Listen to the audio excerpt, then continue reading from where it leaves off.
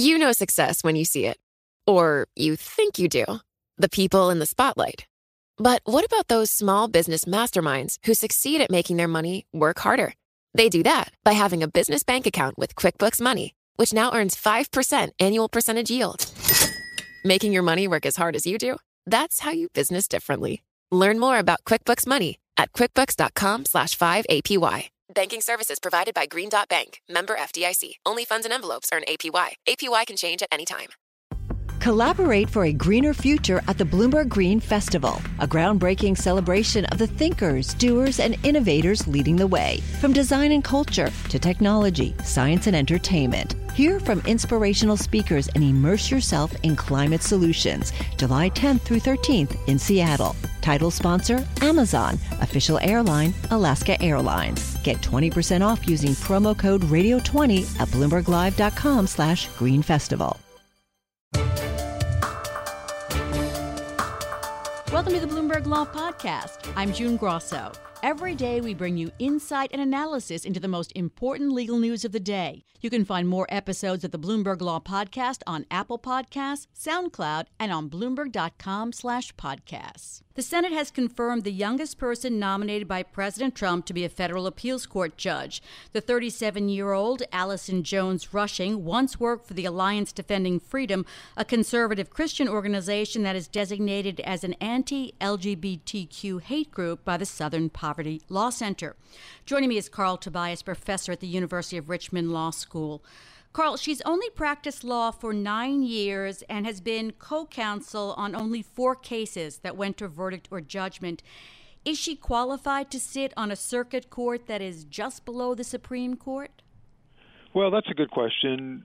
There have been some other people who are similarly situated who have served on the appeals courts. She points to her clerking for Justice Thomas, Justice Gorsuch on the 10th Circuit, and Judge Santel on the D.C. Circuit, and says that supplements her experience. And I think she's filed some 50 briefs in appellate courts. So she has some experience. The ABA likes to see 12 years of practice experience when it makes its ratings. So what drew her to the attention of the Trump administration to make her, eligible for one of these key spots? Well, I think the Federalist Society and Leonard Leo, the executive vice president, who's the preeminent advisor to the president on these nominations. And so I think that's what put her on the radar, and I think that's what allowed her to be confirmed so quickly. She was opposed by a coalition of more than 200 civil rights organizations. They called her an ideological extremist who opposed same-sex marriage and remedies for discriminatory lending practices, among other things. Was that addressed in her hearings?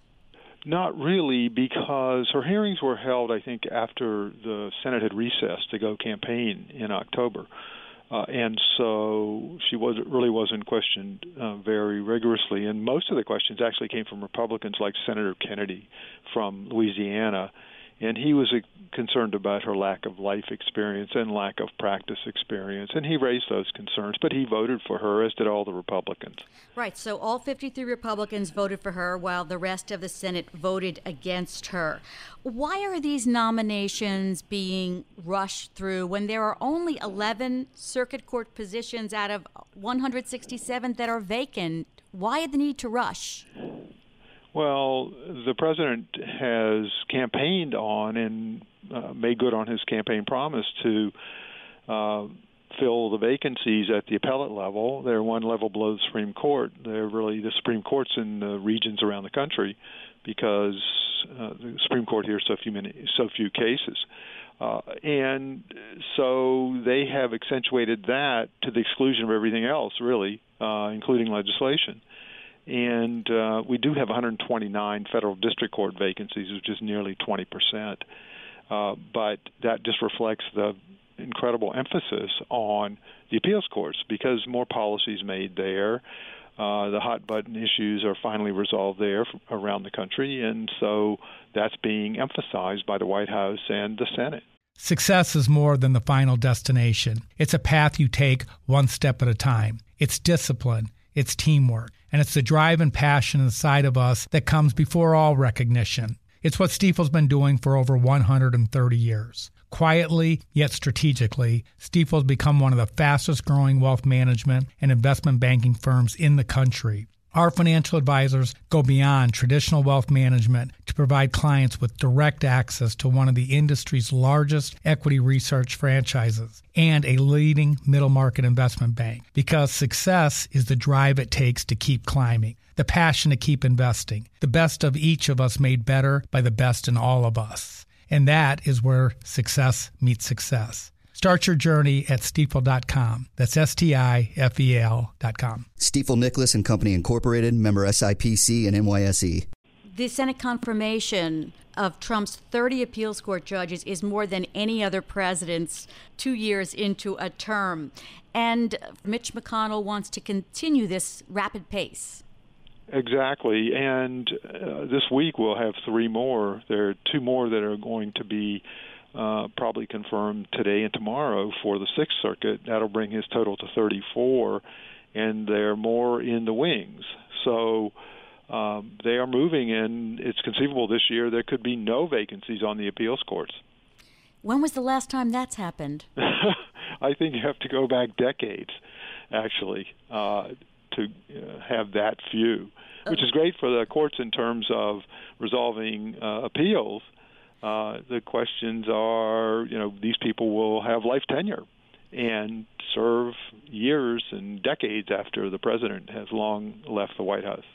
Democrats are taking a particularly hard stance on one of the nominees, Chad Riedler, based on his recent advocating against the Affordable Care Act, and Eric Murphy has argued against marriage equality. Is President Trump nominating moderate conservatives, or are they more radical conservatives? Are they ideologues?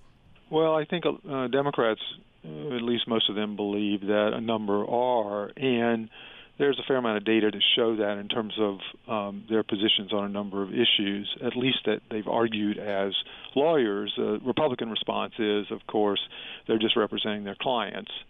But I think it's fair to say that they're very conservative, probably more conservative than President Bush's nominees for the appellate bench. And so I think that's what concerns a number of people.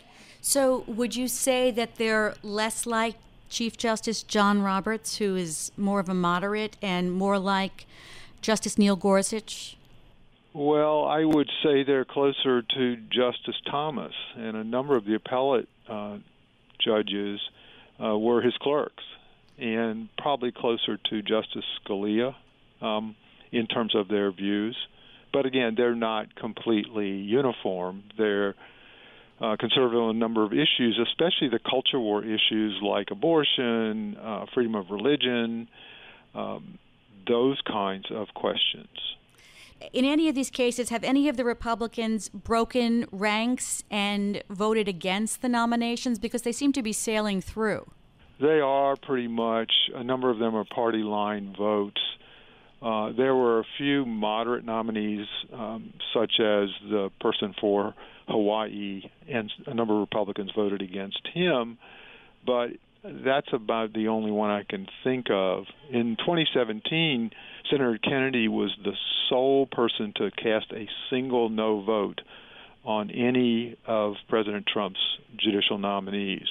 So that gives you a sense of how few no votes there have been on the Republican side. Are we at the point yet where there are enough Trump appointees on the federal appellate courts to make a difference, to tip the balance?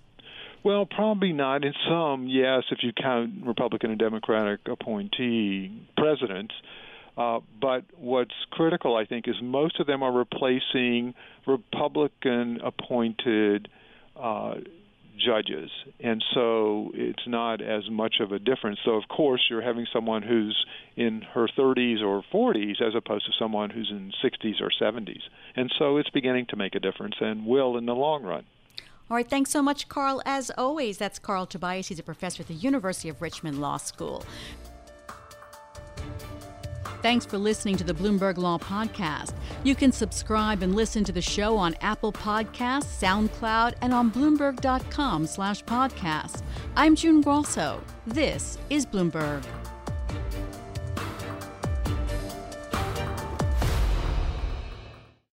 Collaborate for a greener future at the Bloomberg Green Festival, a groundbreaking celebration of the thinkers, doers, and innovators leading the way. From design and culture to technology, science, and entertainment. Hear from inspirational speakers and immerse yourself in climate solutions. July 10th through 13th in Seattle. Title sponsor, Amazon. Official airline, Alaska Airlines. Get 20% off using promo code radio20 at BloombergLive.com/Green Festival.